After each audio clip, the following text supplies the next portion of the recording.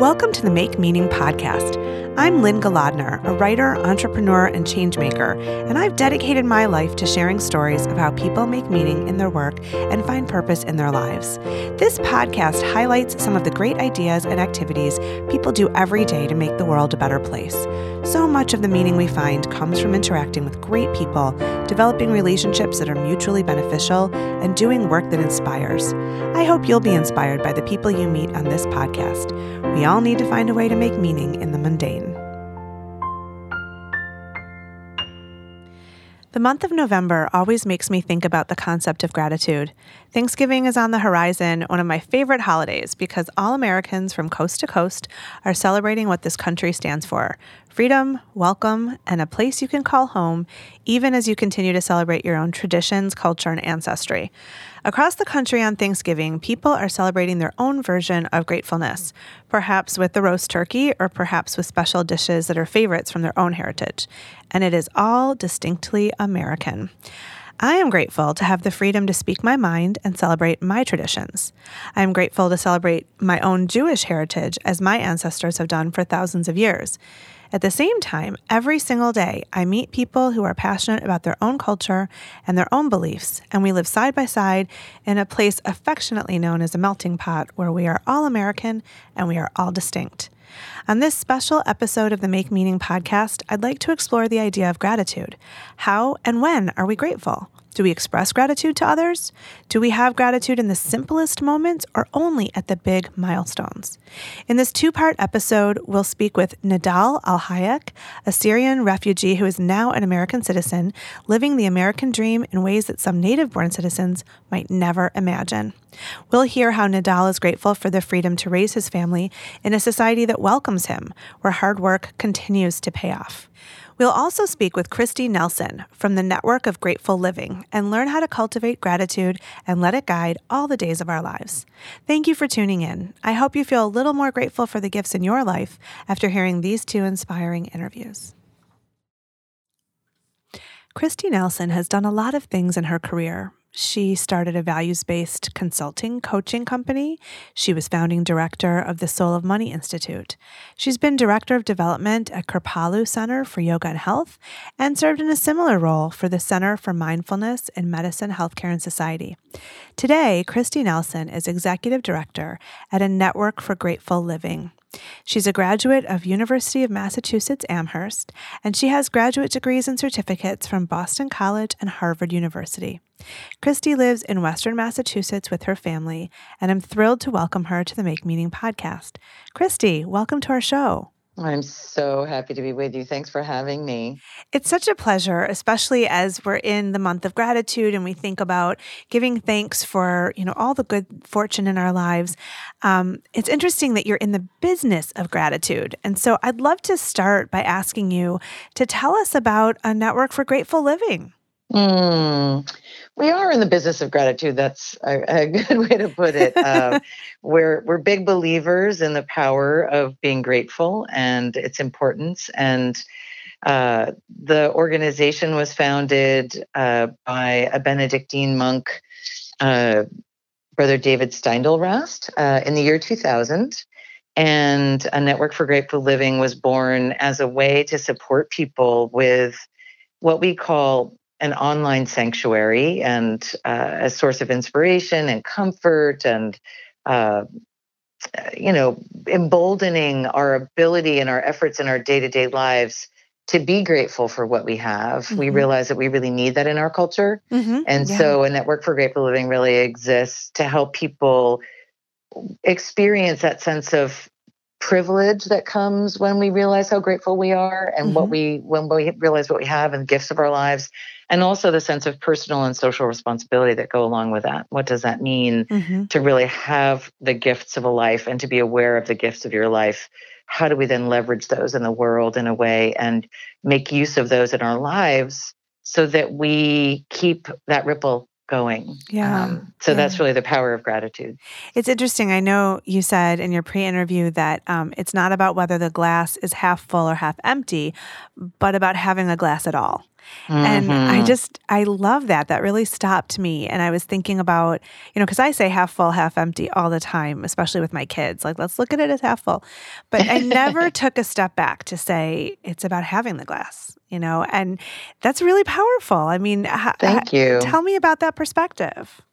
Well, it's a perspective earned by, I think, a lot of people whenever you get a wake-up call in life. Mm-hmm. I call the awareness of the glass itself Mm-hmm. as our gift, as really the awakening to, oh my gosh, it's not how much I have, and it's the recognition that basically in all of our lives, there are Mm-hmm. moments where there are trickles and there are moments when there's great plenty, and there's moments when we feel dry and times when we feel really full in our lives. And that's just the state of life. Yeah. It's going to be that way. It's ever changing. Mm-hmm. And we lose sight of the fact that it's not about whether you have an optimistic or a pessimistic attitude or you're having a bad day or a good day. Mm-hmm. It's being alive at all, and Yeah. the gift of life. Yeah. That is the gift that makes all other things possible. And so the wake-up calls, a lot of people who are in touch with those most acutely. I'm a stage 4 cancer survivor. Yeah, I was going to introduce that next. That was your wake-up call, wasn't that? About 25 years ago? Yes, it was a very significant one in my early 30s. Wow. And yet people have wake-up calls all the time. What's one of the things that I've realized in this work, and the more people I meet and the more I talk about what I do and what I stand for in my life, is that recognition of the fact that in every moment it could be otherwise. We could not be here, right? Right. And that awakening, that awareness comes in so many ways in people's lives when you almost have an accident, and your car, you're sitting at the side of the road and your heart is in your throat and you're all of a sudden it's like, oh my God, the people I love and what matters to me, and am I living that, and I want to get home and hug everybody I love. And so I think those are the moments that wake us up. It's interesting too, because I've said to my kids before, if I have an argument with my daughter or something, somebody's aggravated about something, and it's like, you just don't know if you're going to have it tomorrow, and the chances are good that you do, but you don't know, and so I think it's hard. Yeah, I mean, it's hard to. I think it's really hard to grasp the younger you are, this idea of living as if it's your last moment or your last day.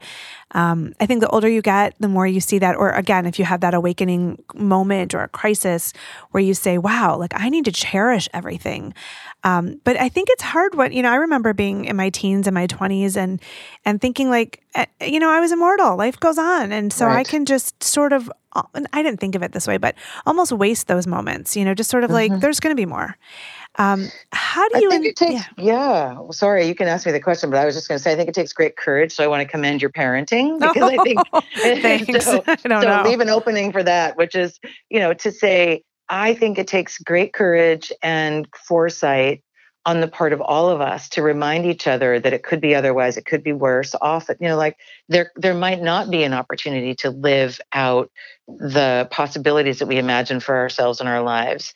And that keeping what Brother David calls, or the Benedictines call, keeping death before our eyes, or what the Buddhists call impermanence, embracing impermanence. Right. That is such a quality of life enhancer, and yet we resist it all the time. Yeah. So of course it makes sense that kids resist that, because they're in their own, they have to be in that place where the world, on some level, the world is unfurling itself before them, and they want to encounter and experience that sense of possibility, and all things are possible. Yeah. But I will say, Lynn, right now, I think in the world, a lot of young people are actually not feeling that really as much, because I think if you look at kind of the Greta Thunbergs, and you look at the sense of kids who are growing up in an era right now where climate change is really happening, where I think their sense of the blind optimism about the future just being unfurled in front of them, and that they can fulfill any dream that they want to have, I think has really shifted in a lot of ways. Yeah, that makes sense. In our culture, So I think that there's a reality to that too, which is to say, you also get the opportunity to influence the future we're going to have. Right. So instead of it's just as there for you and whatever you want, it's all just the yellow brick road, and everything's paved with gold. It's also, all of our choices in our day-to-day lives, every single one of us, no matter how old we are, they're so significant in shaping not just the experience that we have, but the world that we're unfolding for each other and for ourselves. So it's really interesting too, because when you have this gratefulness, even when you have disappointment or things don't work out the way you planned, or you're hurt in some way, somebody breaks up with you, or a friendship ends, or whatever it is, I don't know when I became aware of this, but if those things don't happen, you don't realize how wonderful they are when they do. And so it's almost like you have to be grateful for disappointment and for broken hearts, because otherwise, how would you know what love is? How would you know what success is, right? And joy, and all of those things too. That, I think one of the things that's, Thich Nhat Hanh, who's a Zen, he's a teacher, and he has said, we are so concerned when we have a toothache. And so the suffering, the pain of a toothache. But we forget to be grateful when the toothache isn't there. Right. And so we take for granted the moments in the absence of suffering. And yet when we're in something that's difficult, we're so fixated on that difficulty and that something's gone away that we want to have be there. But when that thing comes back again, this is one of my big revelations in life. When that comes back again, how do we maintain the perspective to keep a sustained appreciation for the fact of what is there now that's absent the thing that we were begrudging with saying so awful?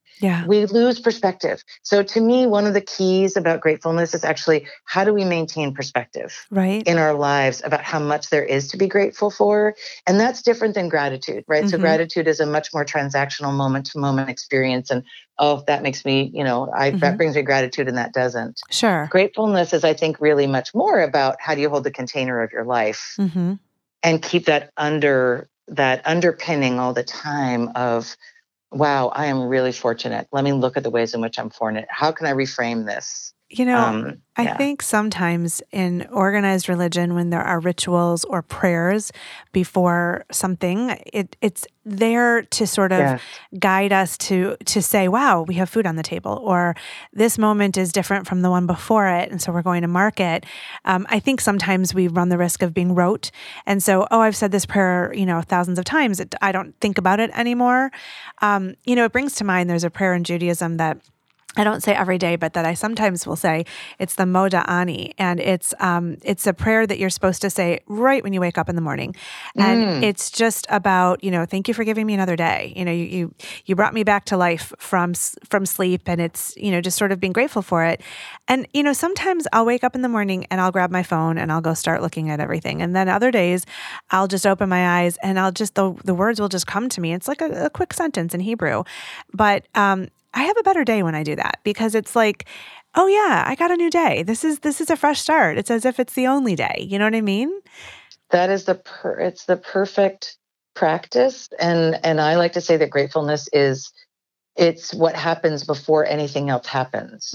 So as soon as you wake your eyes up in the morning and you come to consciousness, it's not that we need to have gratitude for something that has already happened. It's I am here. I get this gift. Oh my gosh, here, exactly as you're saying. And I love that there's a prayer in Judaism to address that, because it seems to me it's lockstep 180 degrees away from what most people think brings about gratitude, right? Which would be, I got exactly the thing I wanted and my life delivered exactly And so we start to really compare our moments of, geez, I had such a grateful day yesterday, and today life didn't really give me the stuff that I needed to feel grateful. Right. Whereas you realize it's an inside job. Yeah. Really, it's something that you arrived to life with. Yeah. Is that much bigger picture, much deeper wellspring of what does it mean to be grateful for life?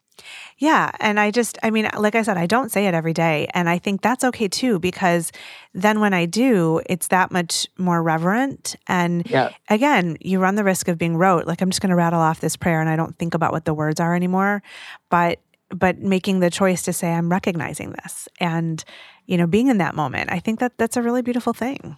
It's a beautiful thing. And I think we can use more of those rituals in our lives where we actually pause. So one of the things that the practices that we love to talk about here is stop, look, go, which Brother David basically says, you stop before you cross the street, you look, and you go. And it's just that being reflective, coming into awareness, full awareness before you do anything. Right. And I say you stop for presence. So you become present. If you become present, everything is going to be more meaningful. Yes. Absolutely, unequivocally. Yeah. And then what I look for is I look for perspective. In that moment, what's the opportunity beckoning me to be more aware? What awareness is awaiting me? And then you go for possibility. You embrace possibility. And your sense of possibility is much enhanced every time you're present and every time you have perspective. What you can imagine is possible is hugely more vast from that space than when you're just going through the motions of your day. I think that awareness piece is so important. It's funny, I'll tell you a little story because I want to ask you about the Soul of Money Institute and this whole concept of our relationship with money and the culture of sufficiency and that kind of thing. But so recently, I noticed that a favorite musician of mine was coming in concert, and it was like 2 days later that the concert was going to be here, and I said, "Oh, we should go." And I didn't think about what else do we have that weekend, and we had the money, and so I bought the tickets like right away. And then, of course, the weekend came, and we had such a full weekend, which I would have known if I had stopped to be aware and thought about, is this right? Like, I do want to hear this musician, but do I have the bandwidth to go, And of course, I didn't go. And so I bought these 2 tickets, and then I ended up not going because I was exhausted. And I thought, if I had given it space and thought about it and been a little more aware of the context for 12 hours overnight, I might not have made that purchase. And even though I like the musician, I wouldn't have created that sort of impulsiveness. And so, we're coming up to the consumer season and Black Friday and all of those things. And I wanted to ask you, in that context of awareness and sufficiency, tell me about the Soul of Money Institute and how this factors into the gratitude conversation. Oh, thank you. It's a great question. I love being asked great questions, and you're really good at that. So that's very wonderful. Oh, thanks. So the Soul of Money Institute, with Lynn Twist, she's a wonderful friend of Brother David and of our work, and obviously gratefulness and a sense of sufficiency really tie together, right? The more grateful that you are, if you're, as you say, if you experience that sense of being grateful for the glass itself, it's so much. You're so much less tied. Your well-being and your happiness is much less tied to what's in it. Yeah. So I think one of the things that I like to talk about, and that I spoke about when I was working with Lynn, and they're absolutely intertwined. They're inextricable from each other. That sense of sufficiency and the sense of gratefulness. And so, Brother David has a quote, which is, "It's not happiness that makes us grateful; it's gratefulness that makes us happy." So it's not happiness. If you have all the things in the world that you think are supposed to make you happy, but you're not grateful for them, right, you're not going to really be a happy person. Sure. But if you're grateful for what you have, it's really easy to be happy. Yeah. It's just, it really comes along with that. And so we approach it kind of through the back door, kind of backwards, really, in so many ways, which is, if I just have this thing, if I have another experience, I don't know about those music tickets, but, it's really easy to be impulsive. It's really easy. That's just so, and it's so encouraged in our culture, and we get so excited about things. But I do think that mindfulness and introducing mindfulness into all of the ways in which we encounter our wants and our longings is really powerful intervention. Yeah. So just to say, like you're saying, if I had given it 12 hours, even if I give it 1 minute, right, it can be so powerful. And there's all these, I love all these quotes, which is, I'd rather have, Albert Hubbard says something like, I would rather have appreciation for the things I cannot have than not have appreciation for the things I have.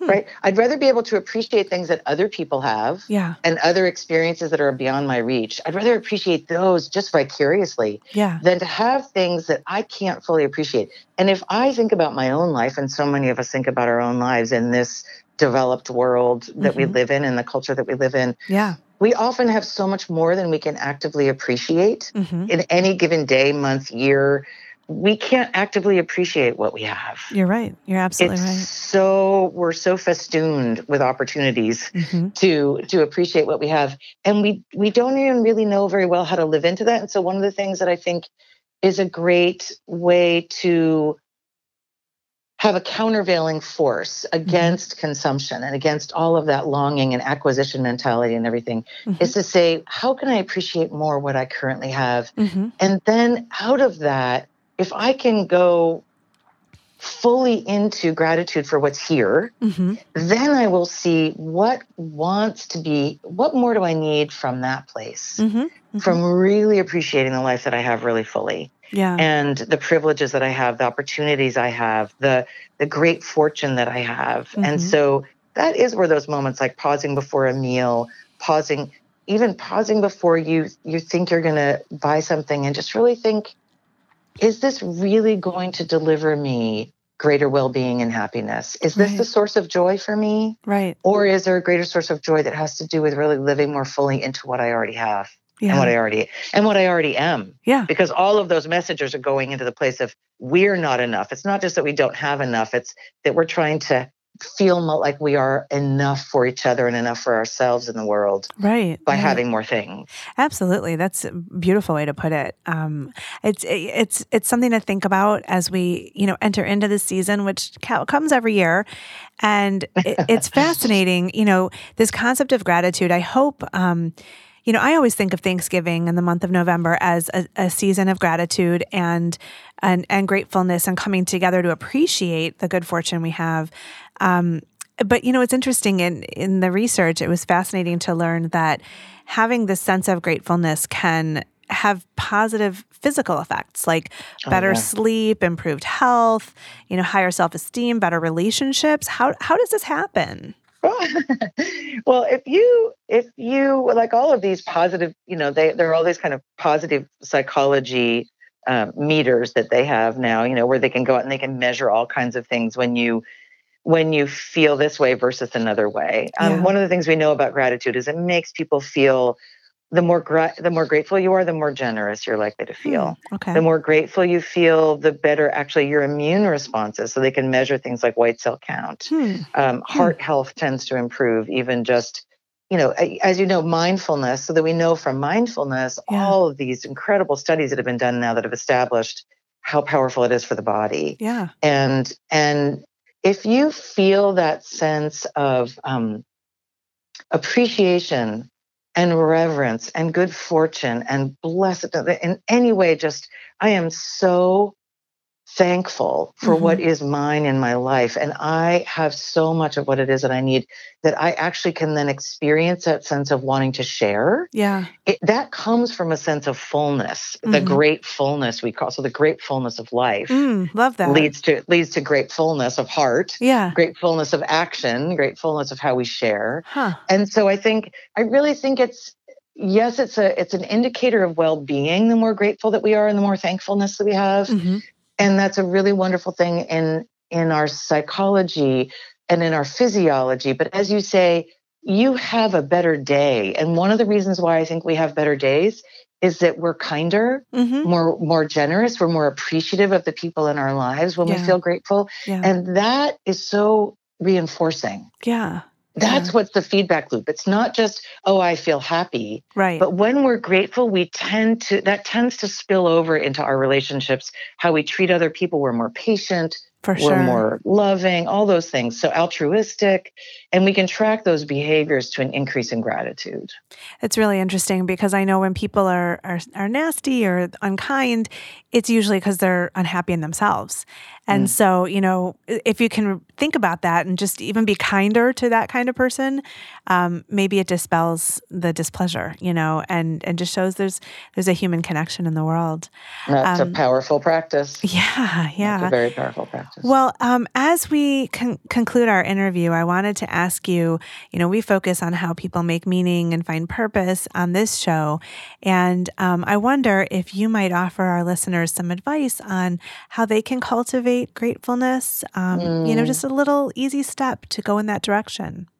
Oh, there's so many. I'm trying to think what occurs to me in a couple things occurred to me. One is there's a practice that we love to encourage people. It's called from obligation to opportunity.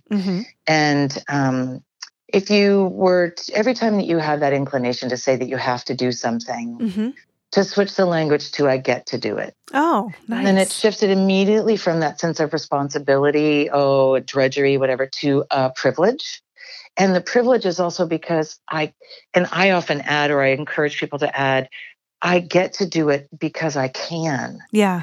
And what that helps remind us of in that moment is we're not always able to do everything, and we won't always be able. So it takes us out of that impulsiveness of the moment and that sense of omnipotence in the moment into that larger thing. And not everybody else can also do it. So how do I regard this as a privilege to be able to do something like I have to go take something to my neighbor, I have to go take care of this person, I have to go to this appointment, because I can, because I have the privilege of being able to do it. That's one thing. And I think that's a very powerful reframe. Absolutely. Yeah. And another thing is to really, truly take every single day, multiple times a day if you can, to express appreciation for people who have made a difference in your life. Yeah.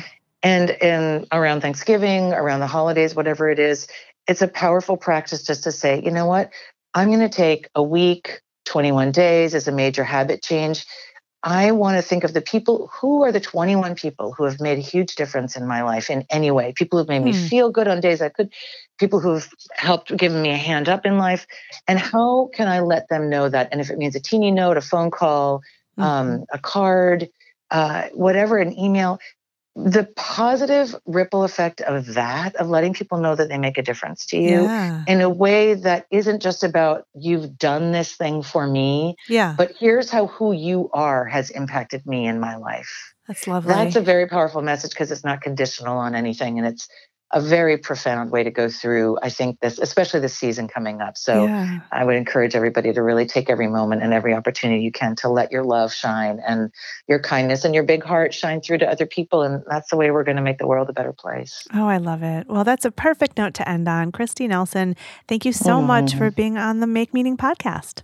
I am so honored and delighted. And this has been really meaningful to me, Lynn. Thanks for having me today. Thank you. It was so great to talk with Kristi Nelson about the business of gratitude, how we build a perpetual sense of gratefulness, whether it's today as we approach Thanksgiving or it's just any time of the year. My next interview is with a favorite friend of mine whom I had the pleasure of meeting through my work, Nedal Al-Hayek. He came here as a refugee from Syria. He went through a lot of challenge on his journey to freedom and to American citizenship. And the best thing he can say when asked if he celebrates Thanksgiving is, of course I do. I'm an American. And it's just that sense of being present, being here, and looking at what we have that brings us to this season of gratitude. So let's hear from Nedal. I first met Nedal Al-Hayek when he came to America with his family as refugees from Syria. As the PR consultant for Samaritas, Michigan's largest refugee resettlement agency, I set out to learn Nedal's story and share it with others as a way of shining the light on the refugee resettlement experience. We worked together on some pretty big stories. One landed in U.S. News and World Report, and another in Rolling Stone magazine. But along the way, I got to know Nedal and his wife and children and came to admire their kindness, their strength, and their passion for embracing the moment and living a life of meaning. I am so honored to welcome my friend Nedal today to the Make Meaning podcast to share his story of a fresh start on his path of building a meaningful life. Nedal, welcome to the Make Meaning podcast. Thank you. I'm so excited that you're here. Thank you. Me too. I'm so happy to be with you today and sharing my story with everybody today. Yeah. I'm so glad you are too. I feel honored to be able to see you on Facebook and Instagram and stay connected and see all of your successes here. That's Thank you. Cool. Yeah. So let's begin by talking about your journey. I know that you left Syria and you spent 4 years in Jordan. Yeah, in Jordan. Before you came to America. So maybe talk a little bit about, what prompted you to leave Syria? First, I would like to introduce myself. Yes. My name is Nedal Al-Hayek. I'm from Syria. I come here to the United States as a Syrian refugee with my family for 4 years ago almost. So I'm so grateful to be here in United States, and we are lucky to be here also. I left Syria because maybe everybody knows what's happened in my country. There's war and it's dangerous country. I left Syria in 2012 to Jordan. I lived there 4 years almost before I came here to United States. It was hard for me and my family because Jordan is a small country and there's no job, no. It's hard. It's just hard. School, no school for the refugee over there. And I told you I was lucky because I come here. Yeah. Sure. And not everybody gets to. Yeah. So you have to apply and then wait to be accepted, yes, right? Yes. It's taken a long time. I applied for United Nations, and when I apply, to be honest, I'm not I was looking for Europe because I don't have any friend or family here. Yeah. And I don't have any idea about how's the life in United States, how's the refugee start, and United Nations choose. It's not by my choice, you know what I mean? Right. Yeah, they choose United States for me, and they ask me, do you like to go to United States as a Syrian refugee? It was like a hard step, you know, because I told you I don't have any idea about the life here. Yeah. But thank God we do that, and we do this step and we come here. Yeah. I'm so happy to be here. Yeah. Well, you've done a remarkable job of building a life here. And so I know that in Syria you were a farmer. And tell me a little bit about what farming was like in Syria, what you did there. I was. I have a degree of agriculture engineer. I have studied an agriculture engineer there, and my granddad was a farmer, and my dad too. I'm from a family farmer. Yes. So I love that. What did you grow? What kind of we crops? grow most of the fruit tree, pomegranate, grapes, and beach. There's many and vegetables.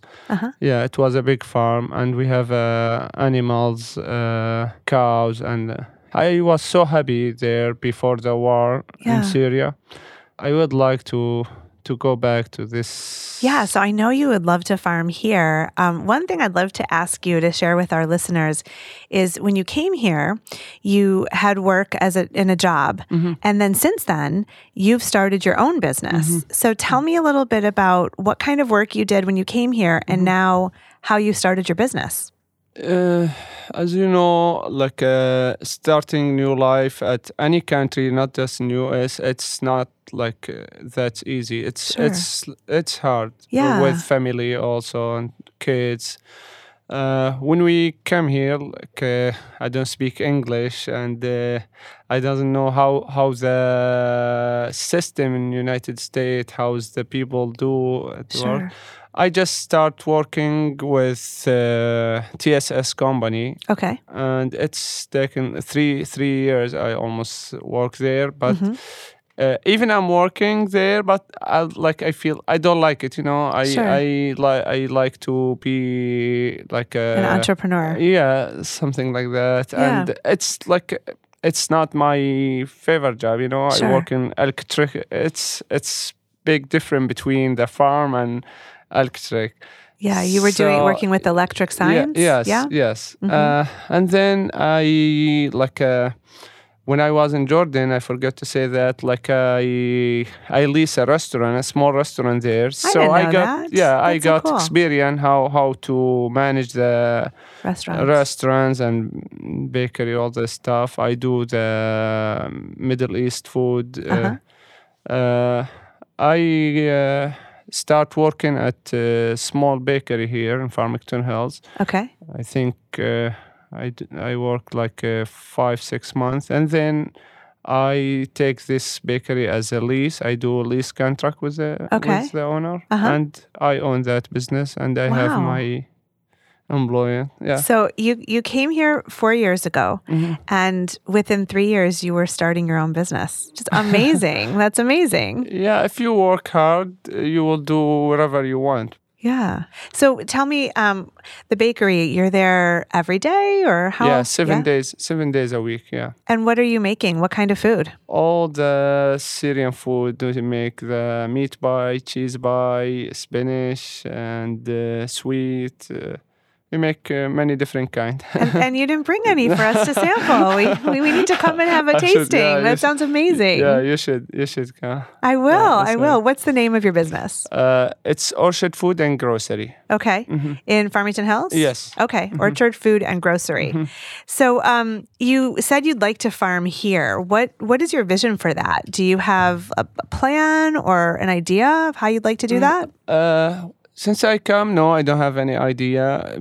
I think to own farm here in Michigan, it's not easy. Right. I start looking like meet people, farmer, friends, something like that. Sure. I still work on it, but I now I have a an idea how to do that. But I think I still need some experience or information, more information about how to do farm here in Michigan. So, and I have every confidence that you will absolutely do it because you're such a doer, a go-getter.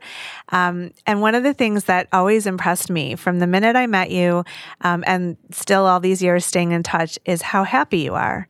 You just have a very positive outlook, and you've gone through a lot. You know, it was probably very scary to leave Syria, and I know you still have family there, right? Yeah, my parents. Right, your parents are there, which has to be hard to not be able to bring them or see them. But I love your attitude. It's just one of gratitude and positivity, and I just wonder, how do you do it? How do you stay so positive? You know, I have 2 beautiful kids, so I'm not 100% happy, to be honest with you. There is many reasons to make me sad, but I try to keep that in my heart. Like, I want to be strong in front of my family, in front of my kids. I have to support them. I have to push them out to be famous people. That's what I would like in the future. So have to be strong, man, I think. Right. So well, and I'm also impressed that, you wanted to start a business. That's what you said when you came here, and then you did.